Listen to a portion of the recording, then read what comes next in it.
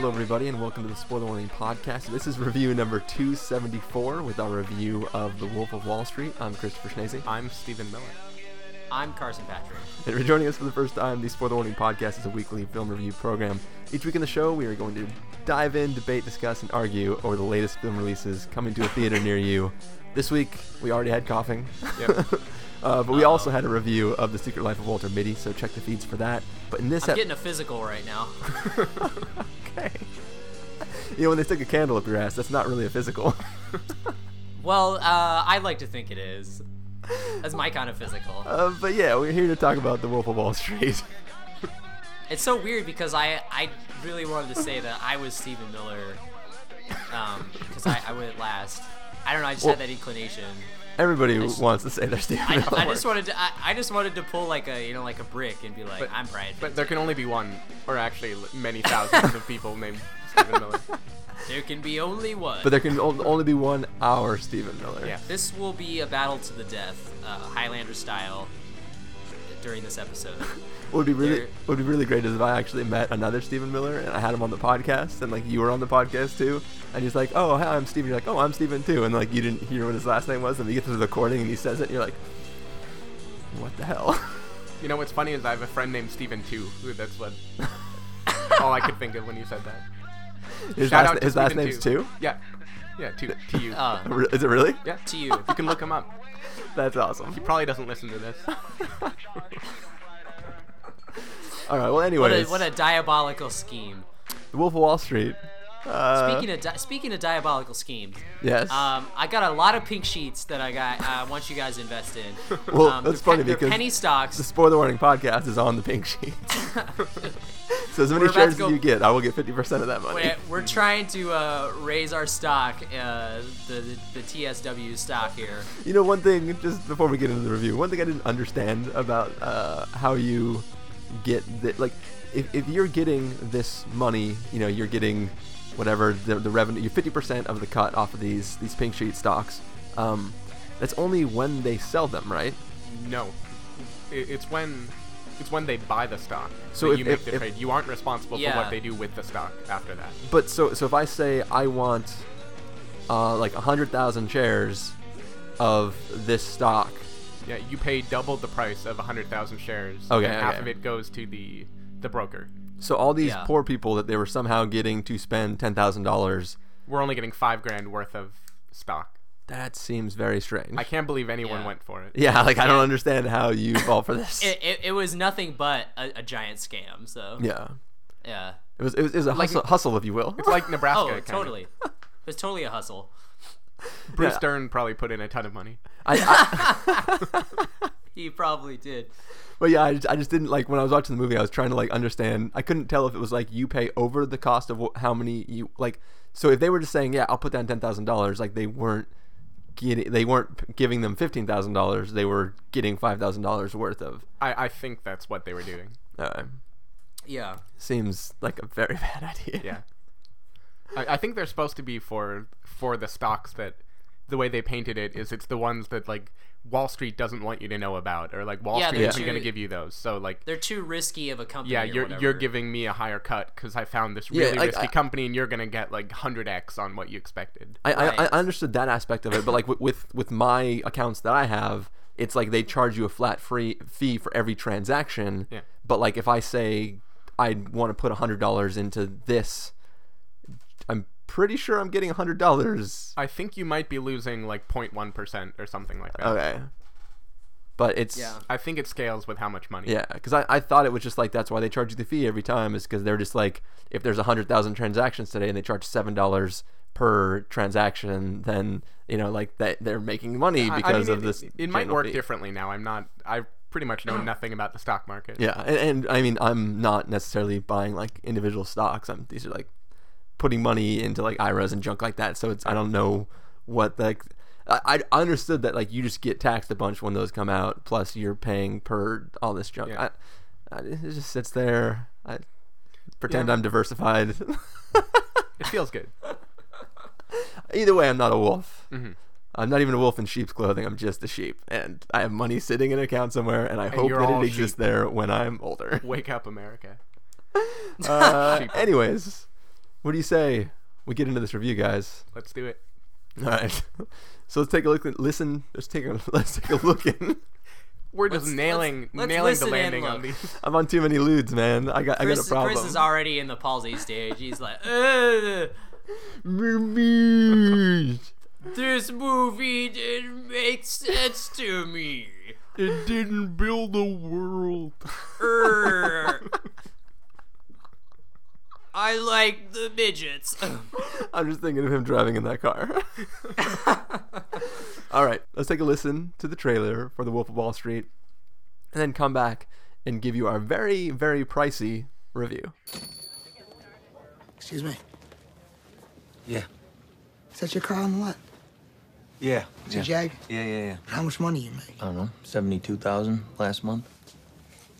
You show me a pay stub for $72,000 on it, I quit my job right now and I work for you. Hey, listen, I quit. Yeah, I'm going into stocks. My name is Jordan Belfort. At the tender age of 22, I headed to the only place that befit my high-minded ambitions. Name of the game? Move the money from your client's pocket into your pocket. But if you can make your clients money at the same time, it's advantageous to everyone, correct? No.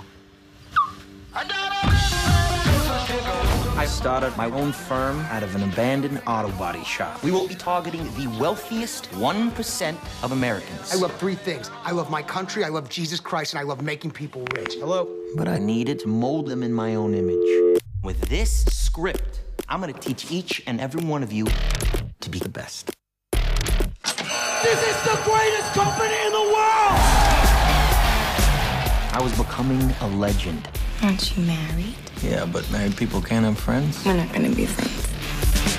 I was making so much money, I didn't know what to do with it. $26,000 for one dinner. Dad, we're not poor anymore. Tell them about the sides. what's the What are sides? these sides? They cure cancer? The sides did cure cancer, that's the problem. They were there, that's why they were expensive. 22 million in 3 hours! The real question is this, was all this legal?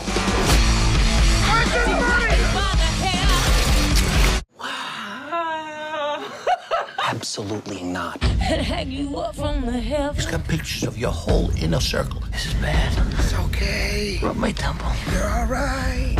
This right here is the land of opportunity. You just tried to bribe a federal officer. This is America. This is my home. Good for you, little man. Me, the little man. The show goes on. They're gonna need to send in the National Guard to take me out, because I ain't going nowhere! We don't work for you, man. You have my money taped to your boobs. Technically, you do work for me. All right, that was the trailer for The Wolf of Wall Street. It's a story about this guy who goes from like being nothing to becoming the Wolf of Wall Street, starts this company, and he figures out this way that he can just sell all these shitty stocks to people and make a ton of money and never care what happens to those people. And, somewhere along the way, some FBI guys don't like what he's doing, and maybe he might try to come after him a little bit. He might also Naturally. deal with some drugs. And just Naturally. having lots of money enough that he can just snort some coke out of a $100 bill and then throw it in the trash can afterwards.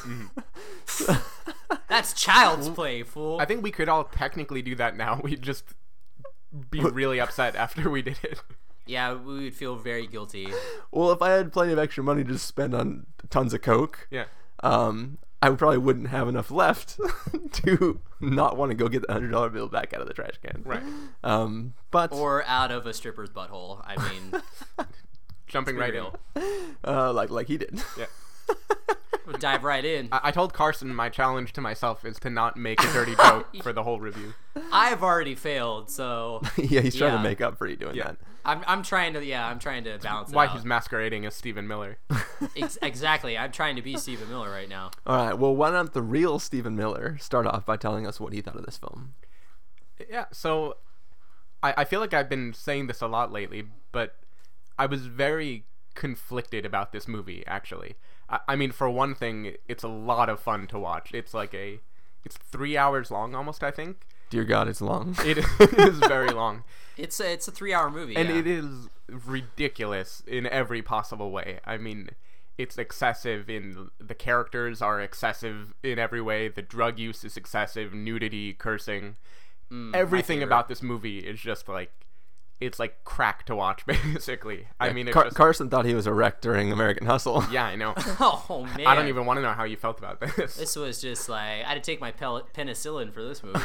I mean, so this kind of like American Hustle, this movie was full of style. Like everything was stylish. I mean, there were breaking the fourth wall all the time. Leo just like talks to the camera. Some crazy thing is happening. Some other crazy thing is happening. And in the process, I kind of felt like there wasn't much of a story to follow. I mean, it was... I don't know. It was a lot of fun. You're watching them party and you watch him throw his life away. But I felt like they spent very little time on anything else, like the actual details of the life, or the details of like the FBI investigation, or about his relationship with his first wife, the How I Met Your Mother mother. Yeah. Who I recognized right away. No, yeah, same with me too. She was also the baby voice girl on 30 Rock. So I did not know that. If you happen to remember, I don't know. No, I didn't remember that part. Okay. I don't watch 30 Rock. So. Kristen Milotti, I think. But anyway, it like while watching it, I had a lot of fun. I mean, it was uproarious in almost like a way I remember Superbad being when I first watched it, where it was like, I can't believe they went there. This is ridiculous. And then in hindsight, that movie didn't age very well, because I was like, well, they went there, but that's all they did. And like now I'm not. Like now when I look back at that, it doesn't feel as bold as it did at the time. Now I've seen worse. Yeah. And so I don't know if this movie will feel the same. Like if you took away all the shock, I don't know what's left really. Like you're watching a ton of party sequences and like pretty hilarious drug usage, which feels weird to say, but I mean, it's basically Great Gatsby set further in the future and without all the charisma of the main character. Yeah, exactly. I mean, it's like just watching a ridiculous, like a Spring Breakers type thing. I mean, it's very different in feeling, but you're just like over and over again. After a little while, it's like what am I? Like I feel kind of like a voyeur watching this after a little while. Yeah. I mean, I don't know.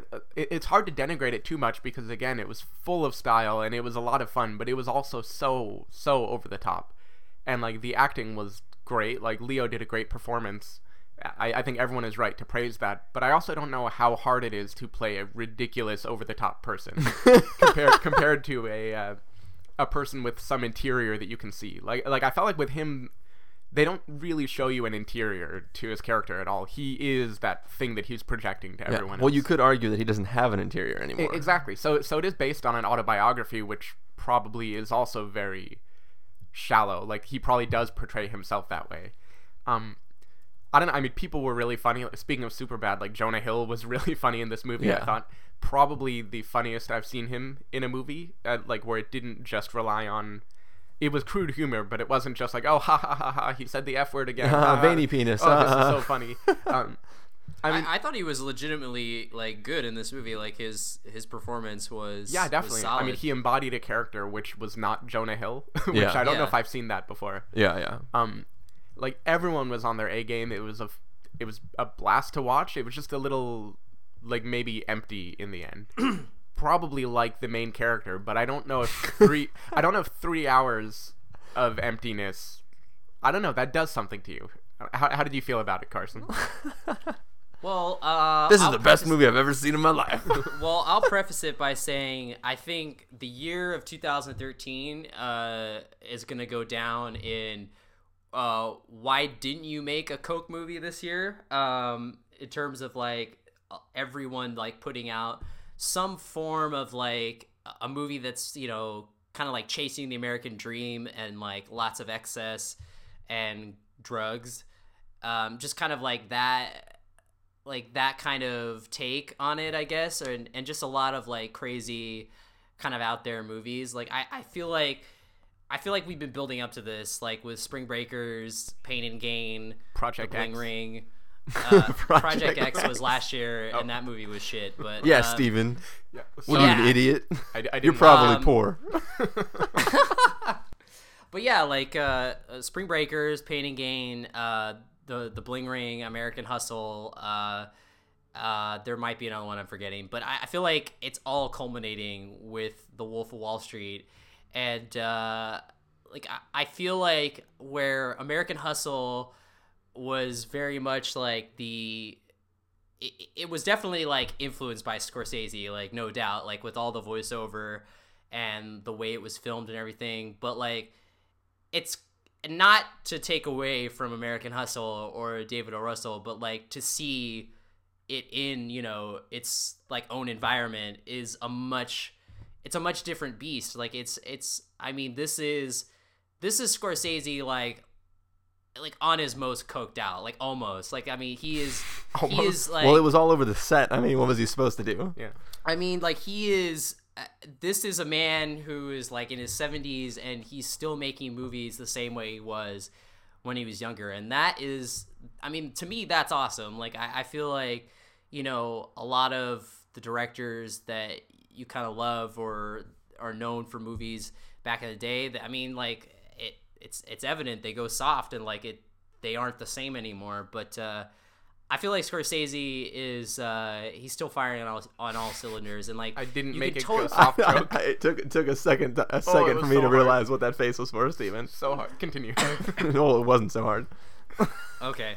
Go on. Anyway, Carson. but yeah, like I think that he's still firing on all cylinders, and like, I mean, to watch someone with this much passion make a movie is always like very, very entertaining. And I think The Wolf of Wall Street, I mean, it's definitely one of the most entertaining movies of the year. Like, I think that this is, to me, like, this was like, I love the fact that it was 3 hours. Like, I felt like it went by in like 20 minutes. Like, I think like the pacing is like pretty much immaculate. Like, the editing is great. Like any Scorsese movie, like, it moves like so fast, and there's never really a dull moment. And I feel like that everything was there. Like, it just kept building and building and building, and like the craziness just never stops. And I don't really feel like it was shocking per se, but like it definitely, like, they went for it. Like, it was a hard R. Like, sometimes when you hear people talk like, oh, this movie's like really hard, and like it doesn't like, it doesn't feel that way, you know? Like, it's almost like, yeah, like, I feel like when I agree with Steven, like, when I first saw Superbad this for the first time, I was like, whoa, like, this movie is definitely like, you know, a very like raunchy, you know, dirty movie. And then like another movie came out, you know, 6 months later, and it's like even more raunchier, and then you become like immune. So like when you go back, you're like, oh, that wasn't as bad as I remember. But and maybe I don't think this movie will. I just think that, like, I feel like that they kept like the craziness up. Like, there's just like, it's nonstop insanity to the point where you're just like, whoa, like, I can't, you know, regardless of whether or not like all this happened or whatever, or they're taking liberties, like, this is just a guy who's out of control, and like, it is very fun to watch. And honestly, like, I think this is really Leo's finest hour. Like, I will argue the fact that I think it is. I mean, imagine like doing all those speeches, like those like Braveheart like speeches, and just like yelling for like half this movie, and you know, putting in like that kind of commitment. I think that would be pretty draining. Like, at the same time, I feel like it would kind of be liberating to like play that kind of character, but at the same time, I feel like, man, his voice had to have been like hoarse, like after every shoot day, just, you know, screaming at people and stuff. But I don't know, to me, like, this was just like a fully committed performance, and like everyone was on point. Like, I loved all the supporting characters. Rob Reiner was hilarious. We have like great cameos, like the Spike Jonze cameo was really funny. Everything is just like really on point. Like, I feel like that this movie could sit next to like the other kind of Scorsese crime movies. It's weird. Like, it almost like they took like the format of Goodfellas, but then also added in like the wackiness of like After Hours or King of Comedy, like that kind of like really dark humor. And like the combination, I think, is, I mean, it's thrilling. Like, I would definitely put this in like the top 5 best movies. Like, I had a really good time with it. I'm sure Chris is gonna shit all over it because he doesn't like any movies with characters who are terrible. But no, I like we'll movies see. with characters that are terrible. There just has to be some just have to fall redeeming in love. part of the art. Yeah. Yeah, but like but I think like that's what makes it so great is that like I don't want to see him redeemed or whatever. Like the fact that like No, I didn't say I need the character to be redeemed. I said there has to be some sort of redeeming aspect to the character. Like, so somebody has, like, they can be a bad human being, at least if there's a tiny shred of humanity left in them. But like to me, I think that's boring. Like I would rather just watch. Well, maybe you're a vapid person. I think No, but I would rather want to know just- what Chris thinks before we argue with him Okay. about it.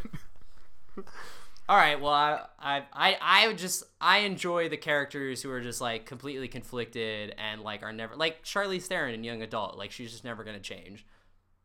True, but there was a sympathetic aspect to her character. I felt genuine sympathy for her in that film, and I felt like, yeah, you were a horrible person, but I still feel sorry for you, and I feel like some sort of circumstance bred you to be that terrible of a human being, and I feel like in some universe you could counteract that. All you need is somebody to fix that aspect of you, and maybe you could be a great person.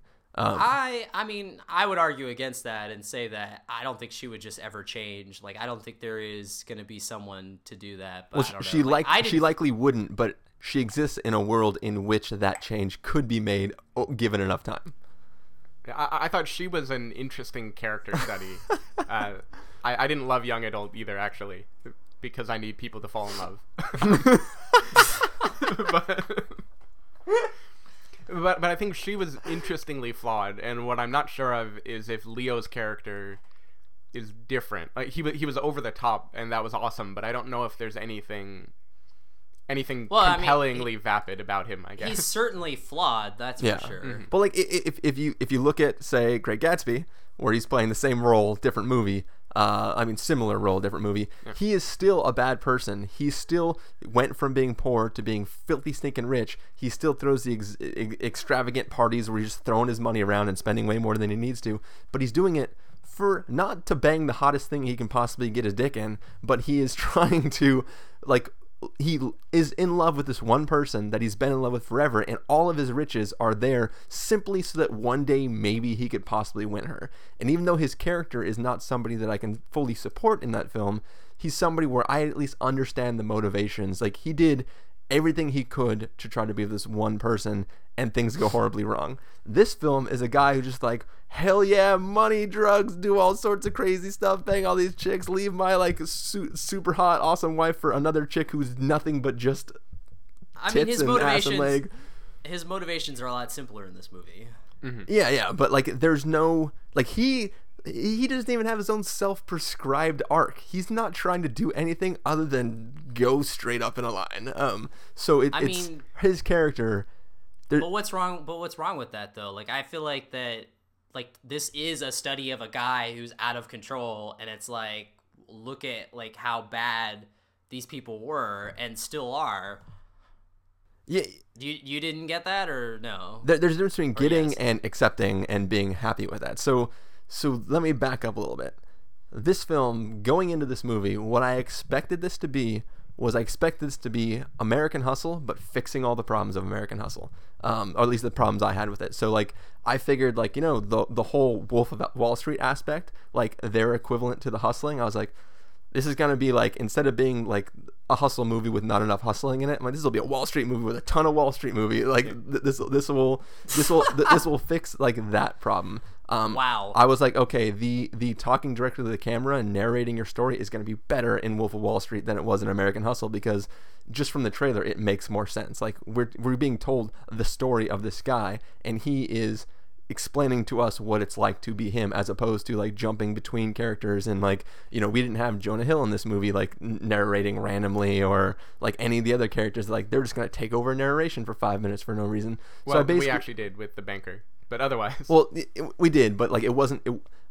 This is all my assumption before we go into the film. So like, I was like, this is going to be American Hustle, but done in a little bit better way. I expected fully that, like, you know, Leonardo DiCaprio would be amazing, but the rest of the characters wouldn't necessarily equal the cast of American Hustle. But I figured like we were going to get a similar movie but better, and what I got was a film that was on the entertainment level as good as American Hustle, but I did not like this movie at all.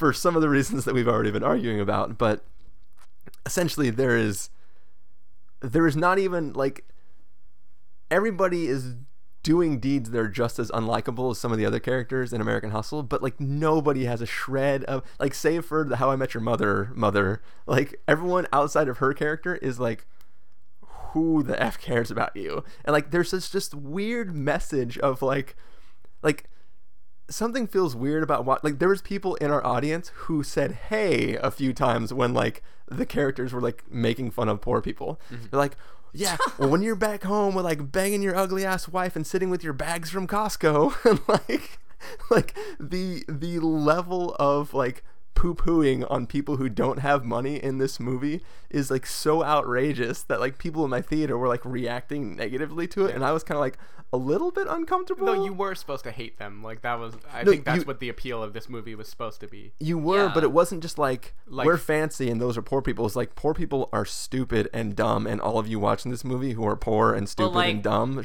don't deserve to watch my movie because you are shitty people. But if the characters didn't say stuff like that, it would feel inauthentic in a way to the characters. But it's there was just this weird air. Yeah, but it's to also the film. a movie too. So like the fact that they're getting upset about a movie, even though they did rip off people in real life, you are watching a fictional thing. So yeah, but like the tone from which the film handles everything it's not like a Inglourious Bastards thing where it's like, oh, look at how these Nazis are like just killing everybody, isn't that awesome? And then shows you a scene where like the Germans are celebrating like Americans dying, and then you're like, oh, maybe I shouldn't celebrate like a bunch of people being needlessly slaughtered.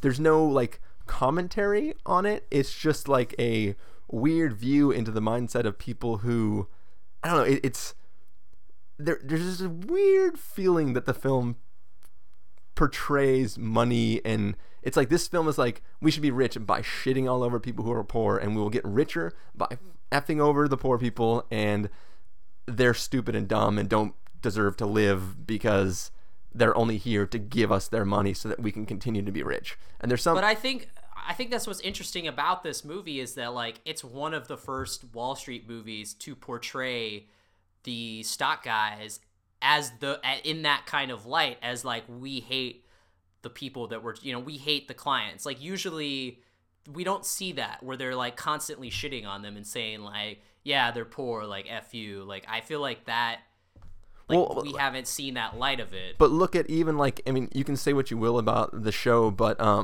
House of Lies on Showtime or whatever it is, like Don Cheadle, I haven't seen it. Well, in that show, Don Cheadle is directly addressing the camera and talking about screwing over companies, or like, we're just making up words to get these people to buy our contract because we need to have all this stuff. And like, I haven't watched a lot of the show, but I've watched like part of one of the seasons, the first season, and like in that, you're still rooting for Don Cheadle. Like you want him to get the contracts, you want him to screw over these other corporations, not because you want them to fail, but because he's at least charismatic enough that you can get on his side, and what he's doing is to bad corporate people who aren't like, he's not ruining people's lives. He's taking companies that have a crap ton of money and just tricking them out of more of their money, or getting jobs that maybe he wasn't qualified to get, still doing the job after he gets it, but lying his way into that position.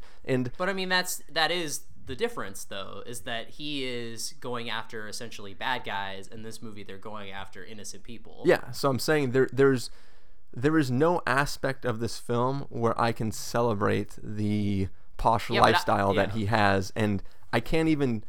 It's not commenting on it at all. It's just like, look at tits and ass and drugs and money and people screaming. I agree that, like, yes, there's the difference there, but I feel like having the unsympathetic version is a version that isn't, the standard version would be the House of Lies thing, where it's just like, he is doing these horrible things, but it's to bad guys, so that's why you feel, sympathy for him. But to have it be the way that it probably was, in the sense that, like, these guys don't care about anyone, that is when it becomes a little more challenging in terms of, like, getting, like, the audience on board or whatever. But it's like, to me, that is more entertaining because we are seeing it completely unfiltered through the lens of these people. And I don't think it's necessarily trying to make, I mean, I think it is commenting on it, but it's not like it's to show you exactly how these people operate, and then to go like, I mean, that's all they need to be like, wow, these people are horrible. Like, I mean, I don't need anyone to, you know, to telegraph it any further other than just to show it how they are. And I do think one thing the film does answer, and a message for it, is how did a guy so terrible gain the following that he did. And I think with like the big speeches and everything, and the way that he talks about how he's helping out the people who are with him, and how, you know, we're gonna take it and this is the American dream. I think they do build that part. Like, you get how this guy became so charismatic that now, rather than rotting in jail, he's making money on book tours and everything. And like, I think that is an interesting study. It just isn't the one that I wanted to see when I watched this movie. But in the scene where he goes to that small company where he first discovers Pink Sheets, you get all that from that one scene where he gets off the phone call for the first time and somebody's bought $10,000 worth of something, and everybody's like, how the F did you just do that? Like, you get all of that aspect from that one scene. Right. What the aspect that Carson's talking about, you get all that from the lunch with Matthew McConaughey. So you could take the Matthew McConaughey lunch scene and then that scene with the first time he experiences selling Pink Sheets. Those two scenes sum up this entire movie. And while those... But then what would they do the rest of the movie then? You mean what would they do for the other 4 hours? I don't know, roll credits? Like... No, but I mean, that's a stupid thing to say, because I mean, it's like, it's a stupid thing to make your movie that way. Like, no, but I mean, but this is the same argument that you had for Flight, where you're just like, why was he a pilot? Like, if they had took out him being a pilot, it would have been more interesting. And it's like, no, that would have made it less interesting, because the fact that he was a pilot and there was this moral dilemma, that's there what was made no it moral interesting. dilemma in that movie. No, but the dilemma of like, do you root for this guy because he saved all these people, or do you not because, you know, he's an addict? But it's like that idea that's injected into the film, into what is simply, you know, basically an alcoholic type of story, like an addict story, like that is what made that film interesting. And I think if you take away the stuff like you said in this movie and just have like, oh, well, the scene with McConaughey and him when he's at the first time he's at the Pink Sheet place, I mean, that your movie is not as interesting. Like, I mean, why that wouldn't be like super generic and not as... I'm the difference is that I'm not saying that's what should be done. I'm saying that the thing you praised about the film and the thing that Steven brought up as a positive about the film are two things that are summed up in two single scenes in the film. So the other 3 hours are, I'm not saying get rid of them. I'm saying it's hard. They need to mean something. Yeah, like it's hard for me to be like, oh yeah, the film is definitely saying this. Isn't that awesome? I'm like, well, no, those two scenes do it. And also the thing about that Matthew McConaughey scene is that's when he becomes the wolf. Like, he says, yeah, but you know, if our clients get rich in the process, isn't that a good thing? And Matthew McConaughey says, no, your only job is to take their money and put it into your pockets. Their money, your pockets. To move it around. Like that's when he realizes that, like, oh, you mean I get richer if I don't care what happens to the client? That's when he goes like, oh, I can just make $1 bajillion and it's gonna be super awesome. So it's like that is literally the most important scene to this entire film. Yeah. So it's well, I mean, that's what he realized, but he didn't immediately after that go like, I am gonna be super rich. He almost did actually. So that is. No, I'm kind of on Chris's side with that, and it's the same trouble I had with Walter Mitty. In case anyone listened to that first, is that it didn't ramp up right. I mean, it was just like, boom, now I'm this guy. Immediately, I ripped off someone, and within like 10 minutes, we're like in an office with strippers and tossing little people. I mean, I think he's, which was hilarious. I mean, there's a lot of humor in this movie, but you don't. I didn't feel like the rise and fall of this guy. Like, he was suddenly wealthy, he was suddenly evil, and then when he gets taken down, they don't build it in a way that makes me be like yeah, like he got that coming, and I watched the FBI wrestle with it, and I watched him like get really close over and over again. It was kind of just like, oh, and then he got taken down, and we're gonna spend a little while. There was no showing catch me if you can aspect of it. It was just catch me because you did. Yeah. And I mean, he is like a catch me if you can type character. Yeah, He's literally. a guy that's so good at something bad, you're supposed to be in awe of it. Yeah.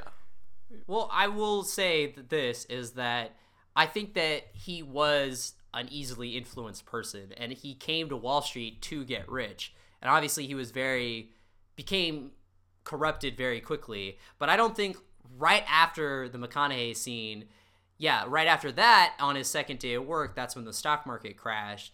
But then, like, once he gets the idea, or, you know, once he finds out about the Pink Sheet place, I think that's when he starts really getting into, like, his character of the wolf and becoming, like, that, you know, greedy person. But that is like that's where 20 it starts minutes to into build. the movie. Yeah, and the only reason he became more wolfy at that point is because But before he my was making point is that he 1% is- instead of 50%.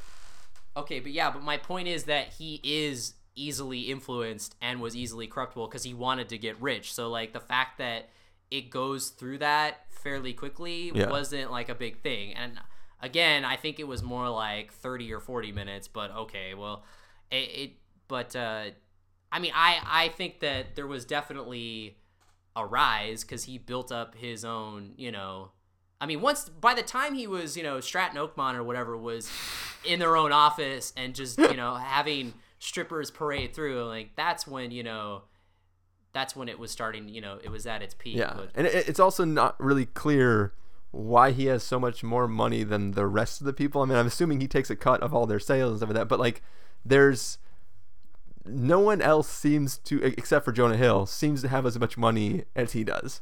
I mean, I think it was pretty obvious that they were all just as rich. Maybe I mean, the founding partners were all pretty The founding rich. partners, the but, founding like, partners, the interns, they were making money, but they weren't wearing $3,000 suits and crap like that. So it's like,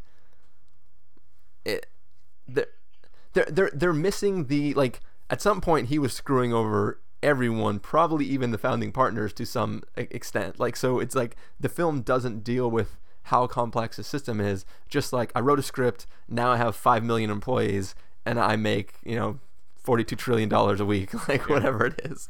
I don't know. For me, the film really doesn't do anything besides entertain. Like, there's no character, save for the How I Met Your mother, who I really care about where she ends up in this film, and then she's not even in the second 3 hours of the film. well, no, because she leaves the movie. Yeah. So, like, but she's the only person that you can really feel bad for at any point in time. Maybe sort of his rat hole guy, whatever they're called. I mean, I thought, but I mean, like, you can't say that this is a bad movie, like a bad movie in a technical or poorly made movie in that way. Like, I mean, the directing of the film was fine. The film itself is not anything special to me. I mean, in my humble opinion. I mean, I thought, right? Yes, I do disagree that it went nowhere. Like, that there was no reason for the rest of the movie. I think, like, there is a good reason to try to shove excess in your face the way that it did, like, to try to really give you the feeling of how insane this is. I just would have wanted there to be, like, an hour of that, and then the last hour be all, like, you know, like, show me the cracks in that hour, like, where everything looks great but things are falling apart, and then like, take him down in a way where some character I can relate to, or at least hoorah with. And it felt like it just went to that peak so quickly of, like, look at all these crazy parties, and then there had to be at least, like, 20 crazy parties that we watched in this movie.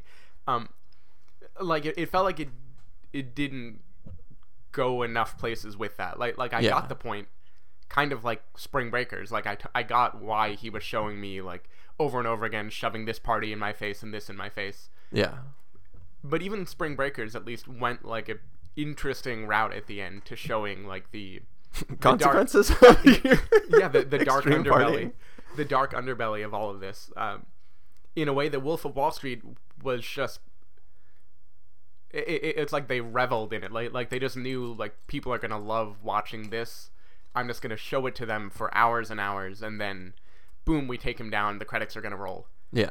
And it didn't feel like. I don't know. There wasn't any sort of, like, subtlety or soul or anything to it. The way that American Hustle, I thought, had, like, nuance, at least, in what it was doing, and the flow of the characters, and showing, like, you know, it looks good, but this is what's bad about it, and watching everything fall apart. Well, I think. To me, Go ahead. oh, I was just gonna say, to me, like, this movie is similar to Pain and Gain, where like they kind of fought excess with excess. Like I was gonna feel say like, yeah, like I feel like that the whole movie is about excess, and that's just how it's presented, was with a lot of excess. But like Pain and me, Gain, that was- I was ready for it to end halfway through the excess, and it just kept going. But Well, even I mean, going. I thought it was, you know, I wanted more. Like, I would want more of both of those movies, but that's just me. But even going back to Pain and Gain, though, like, I'm sympathetic for those characters, and 99% of it is Anthony Mackie's character, who I think is like the most sympathetic out of the three. Like, The Rock is just really stupid, and you know, like Mark Wahlberg is just he's an idiot, but he's at least he's trying to accomplish something. Not in like he's trying to get rich, but he's technically trying to work for it because he's lived this like life of being able to do nothing but like lift weights his whole life, and he's trying to break out of that. So they are instantly,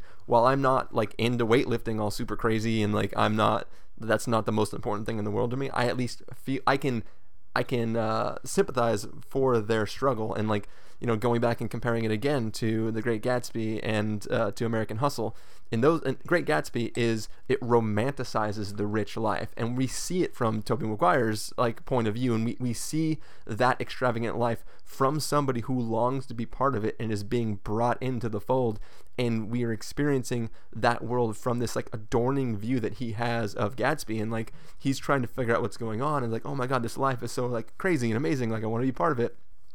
And like we are entering it from that view. In American Hustle, it is people who are poor doing what they can to live this extravagant lifestyle, but they're always just on the cusp. Like they can present themselves outwardly to the world as being wealthy and rich, but they're not living that crazy lifestyle. They have to continually con to continue to live that lifestyle. And like they're still poor people trying to break out of being poor and becoming rich. So it's like there's still a little bit of sympathy there, and like trying to see how they're doing it. This movie, it's like instantly rich, instantly the worst person in the world, instantly being terrible to everyone around them, and there's no sense of, it's not like biopic style where the world is building and you see everything start to unravel and you're like, oh, this is gonna be bad. This is gonna be bad. And then like watching people have to dick over their friends because they've put themselves into such a crazy corner that like there's no way they can get out of it unless they screw everywhere they brought to the top with them.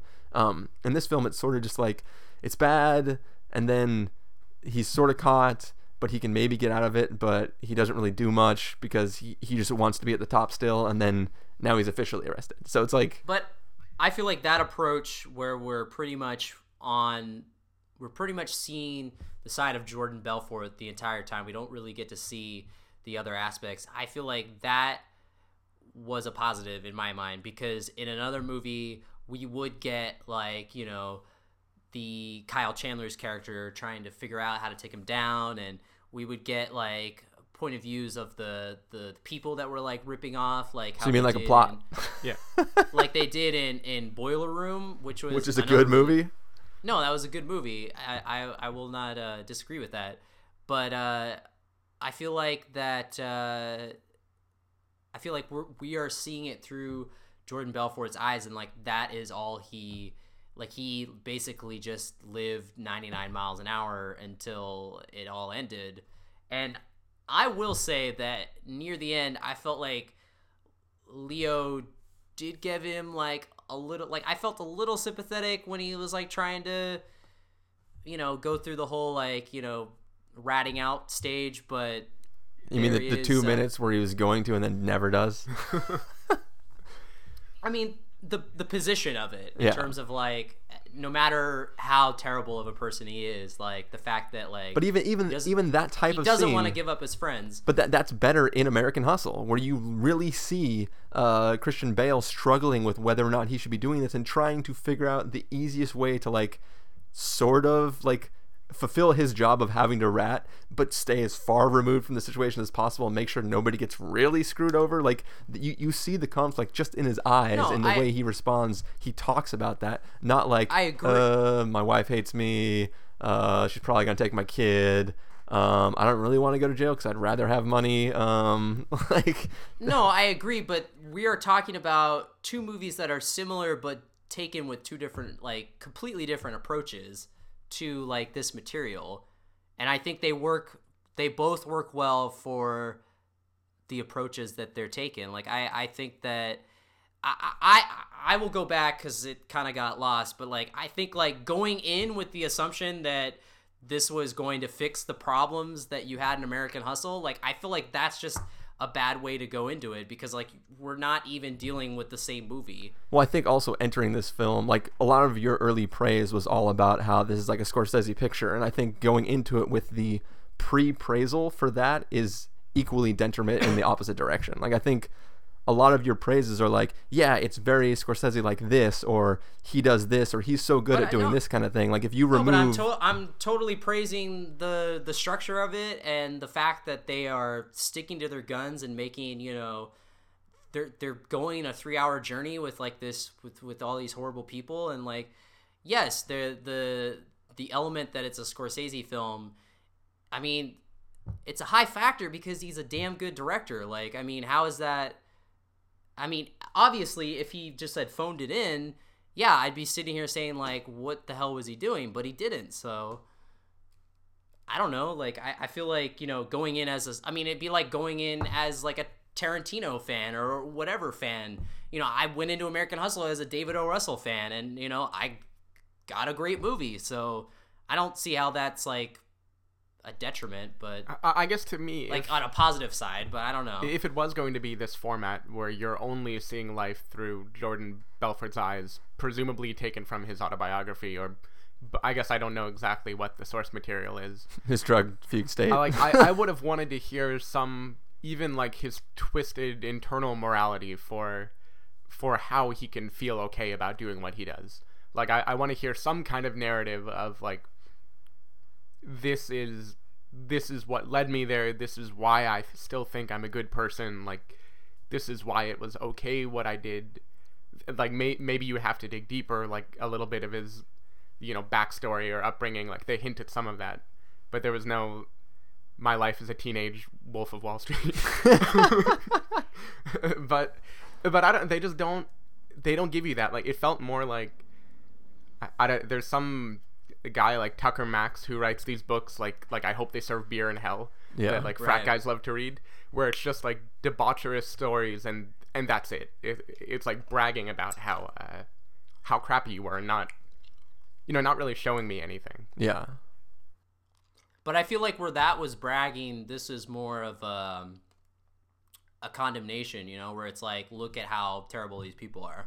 I don't think it really condemns anything. I think that the viewer is supposed to watch this film as one of the interns in the office, where you're cheering and rah-rahing at all these speeches and being like, yeah, bang all those hookers, hell yeah. Maybe. I don't think the viewer is supposed to do that either. The viewer's No, I think as a viewer, you're supposed to be like, as a decent human being, I sit here and go, these people are terrible. I don't think the film is concerned at all with decency.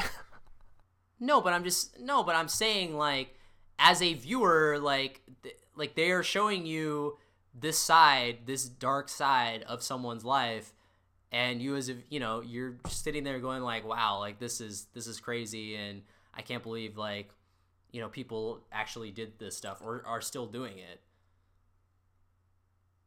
All right. But I guess no one else.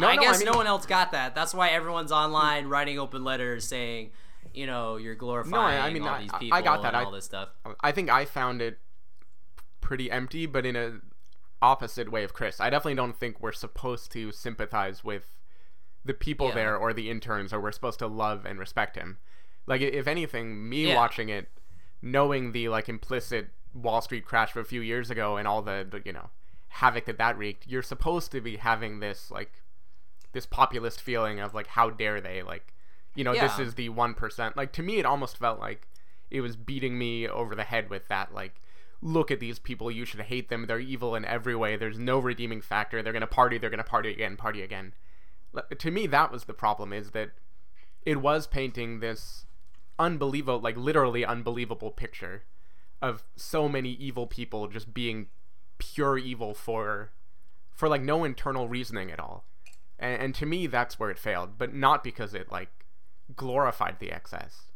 But I don't think it was trying to like, convert people to their side or anything, or like to recruit to be like, I want to be like totally. I don't think it was trying to recruit it, but I think it was very much, how awesome is this? You don't have to give a shit about anything when you're this rich. And it felt very much like, isn't this cool? Not like, dear God, I'm glad I make a normal living. I don't know. You think like the Quaalude scene and everything was like glorifying? Look at how, I mean, it was hilarious. Well, no, look at that. Like that is the statement. It is hilarious. It's like a 20-minute straight scene of just like, this is ridiculous. I mean, but it's kind of the same thing. Like if you watch Fear and Loathing in Las Vegas, like that is a complete, like that movie is just like a complete point of view of like someone who is just taking every drug imaginable.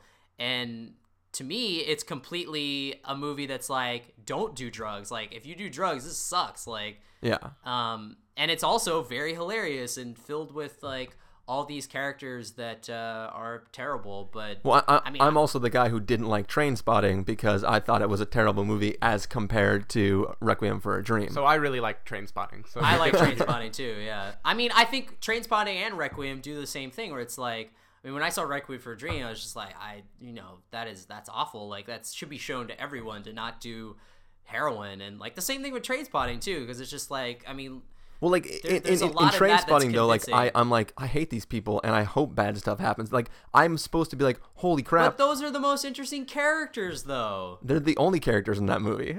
I know, but I'm just saying, like, when you see so many movies with like the same boring old characters, like, it's refreshing to sometimes when you go in a movie like those, like Trainspotting or The Wolf of Wall Street, et cetera, and you see people who are just so evil or greedy or despicable, and it's almost like a liberating thing, because it's like you are kind of living vicariously through these people for the amount of time that you're watching a movie, and it's like you're kind of just like letting all that off. It's like letting steam off, like the Grand Theft Auto of watching a movie. Yeah, like playing Grand Theft Auto or anything. Like, I feel like in Wolf of Wall Street, like, yes, like a lot of it is shot and done in a way where it's like everything looks awesome.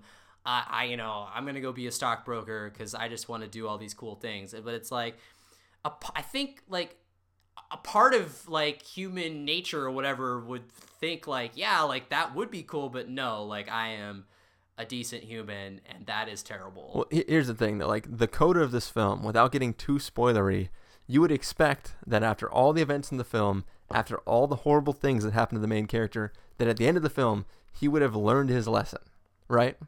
At the end of this film, based on the words of the main character, the resolve of what happens to him was the best thing that could happen to him. It put him in an environment where he can now become the wolf again. It like he says like basically, you think it would be terrible. I was put in a place where nothing was for sale, and then I realized I could sell it. Like that's the final word of the film. Like, so without going into completely what happens to him at the end, like he learns nothing but to restart all over again and do the exact same progression for another 3 hours. Which I'm fine with that, because that is yeah, what I'm totally to fine him. with that. Yeah, that's what happened. And also, I think like the mindset of his character, whether this was even if this wasn't based on a true story, like based on a real guy, like I think that's exactly how that character would end up, and it's exactly how Charlize Theron's character in Young Adult ends up. She doesn't learn her lesson in the pivotal ending scene where the girl tries to, show her how terrible a person she is, and she's just like, nah, this place blows, and she just completely, doesn't go that route. Like, that's the exact same. But in those scenes, motivation. She is devastated at the end of that film. Like she.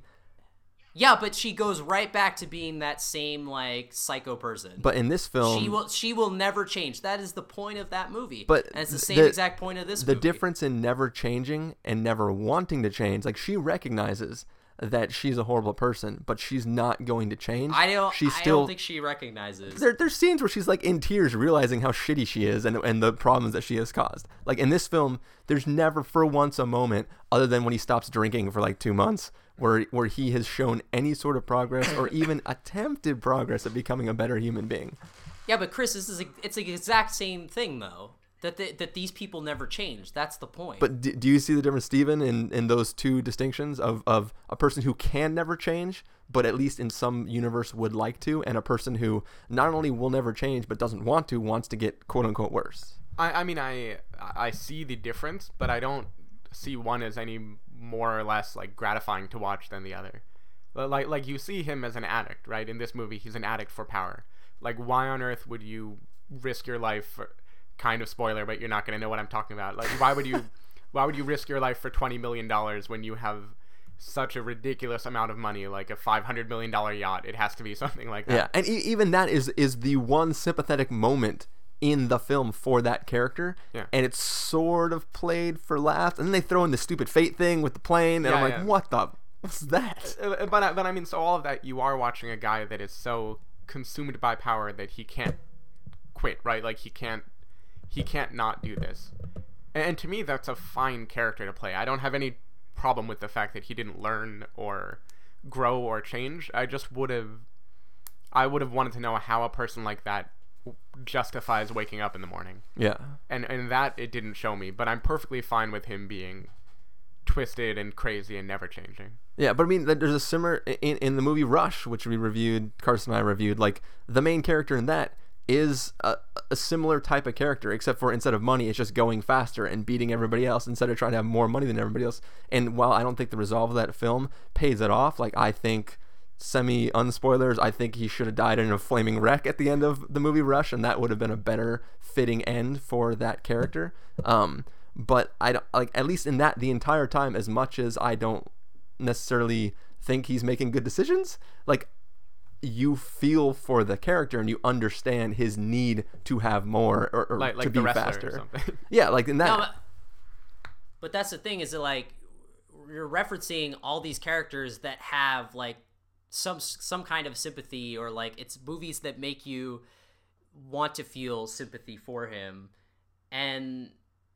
But that's what I'm trying to say, is, like, the movies that don't do that are the ones that are, in my mind, more refreshing, because they aren't going the same, like, route that every other movie is going. That's what my point is. And I was joking, but I was saying, like, I was joking. We can't when I was see saying, your face, Carson. So when you joke, I was joking when I say, like, oh, like, Chris is gonna hate this because he doesn't like movies with like, terrible characters in it. But, like, if we go back and review all the movies with terrible characters that are, like, stray from that path, you didn't like them. So that's what I was saying.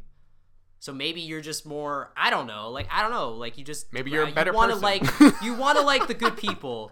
You gravitate towards the sympathetic characters. I do. And I feel like most people would, but I'm just saying that, like, in terms of, like, I don't know, like, to me, like, that's more interesting to see, like, the super flawed characters. Yeah. I'm fine with flawed. There has to be some, like, I just still have to relate to them somehow. No. Like, for me, if there's no,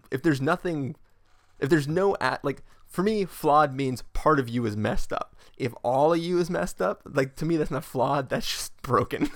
That's great entertainment to me. If we're all just messed up. But see, I mean, that's what makes, like, something like Eastbound and Down, the show, like, what makes Danny McBride so funny and that show so insane and interesting, is that character is just, like, a constant ridiculous, like, jerk. But even like, in wow. that, though, his jerkidiness works for me in a way. Like, I watch that show and I laugh, and somehow there is some amount of sympathy that I feel for that character.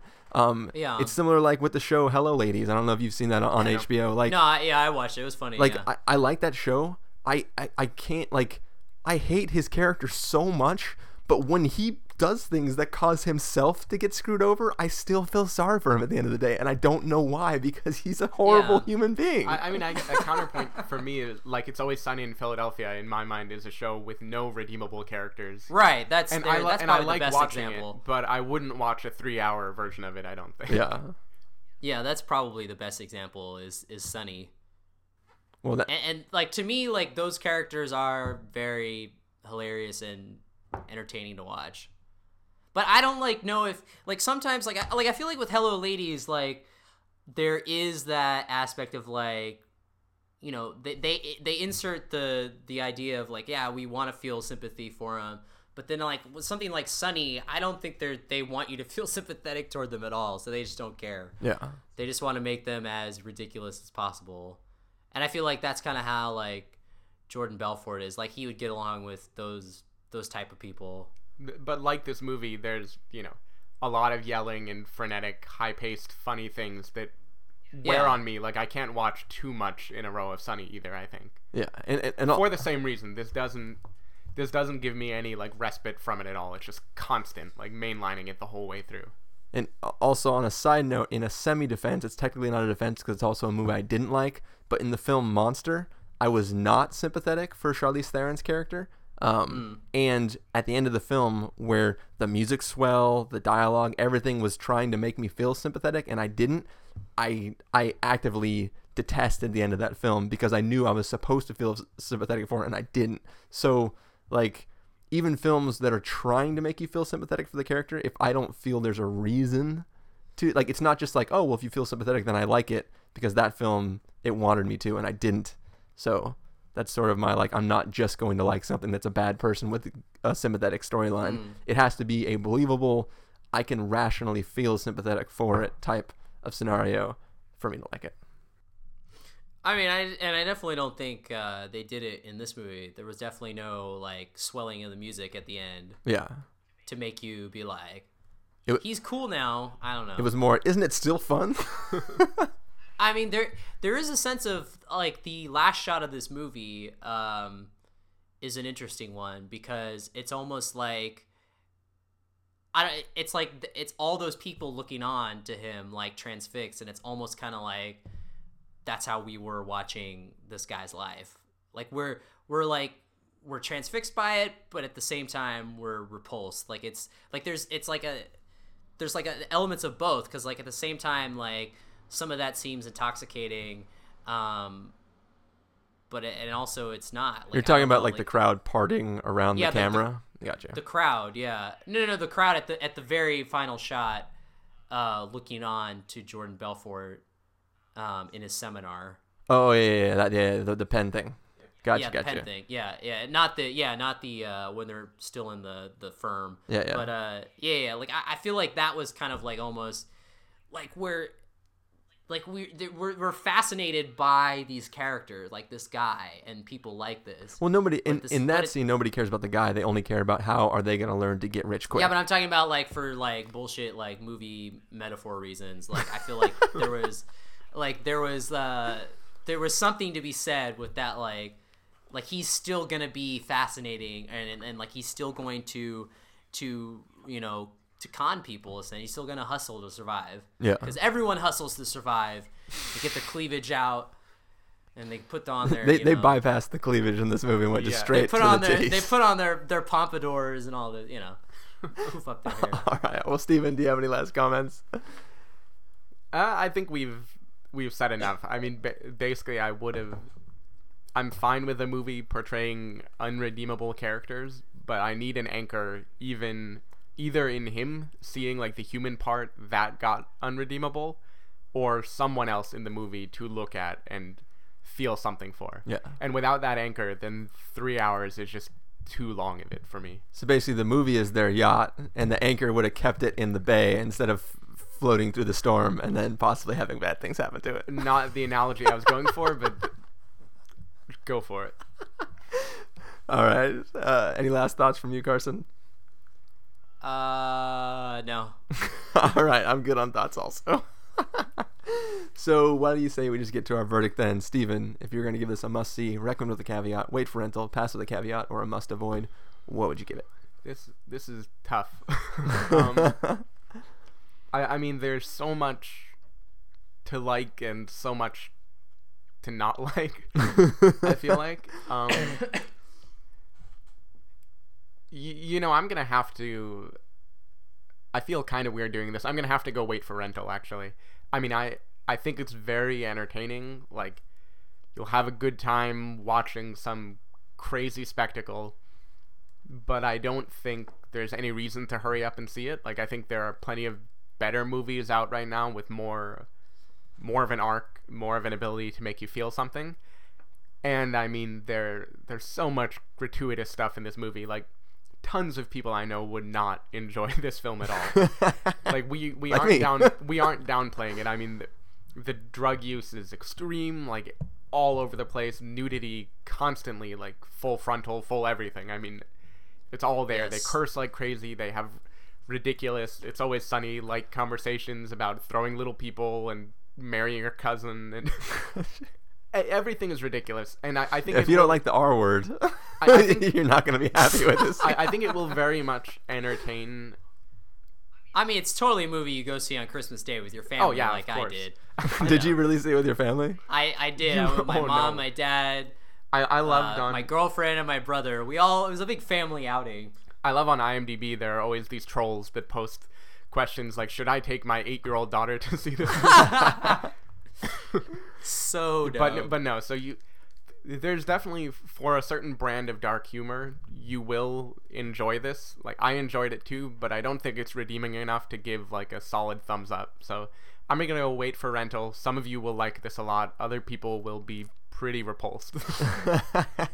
Carson, should I just put you down for must see, or do you want to actually?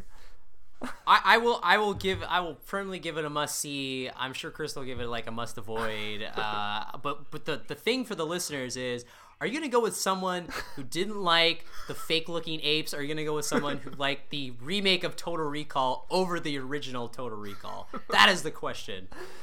I think that Price Club. Guys, Blah. first of all, Rise of the Planet of the Apes is a freaking amazing movie.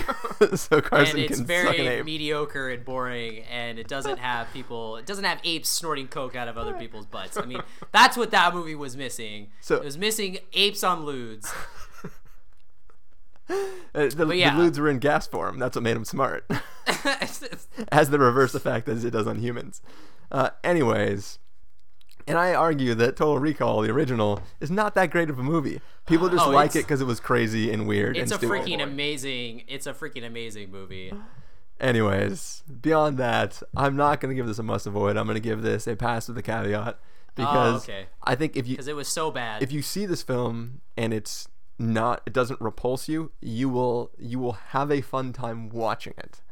I had a fun time watching this movie, even though it was 3 hours long, and So wait, you were saying that you were bored during parts? You're saying it was too long? I'm saying there are several times where I checked to see how much time had passed. Wow. Okay. And you weren't checking your watch in the Total Recall remake. I was not. Amazing feat. Says the guy who says like any movie with CG is CG poop, but somehow the action scenes in Walter Mitty, we surfing down a sidewalk, standing on It looked good. It- For that movie, it worked. that was blue screen bullshit. No, but it totally like felt cohesive to the movie. Guys, I think the holidays are stressful for everybody, and we just need to Anyways, get along. what I was I mean, they look more realistic than the ones and zeros Let's that just occupied those Smoke apes. a little crack. And Are you seriously going to say that the apes don't look amazing in Rise of the They Planet of the Apes? don't, Like, and Smaug doesn't look amazing either. They just look like ones and zeros. Guys in suits and makeup look better than the digital You're version. smoking Like, I'm so all- much crack. You and No. Jonah Hill are sitting in the back of a shop smoking crack. I would love and he's that. molesting I- you with his teeth. I'm great. I can't wait. All right. We'll go talk about practical effects. I think this podcast and how is much, done. How much better they are than CG today. We'll just see where I'm sure this will be Carson's #1 film of the year come next week, but we'll just have to wait and see, I guess. I think it'll be surprising what gets put in there. I want to see this be #2, and then like Francis Ha be #1. That was a good Polar movie, though. opposite- Yeah.